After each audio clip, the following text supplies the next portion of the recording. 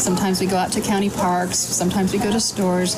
Today we're at the museum, so that the kids just kind of understand what's in the area that they live in.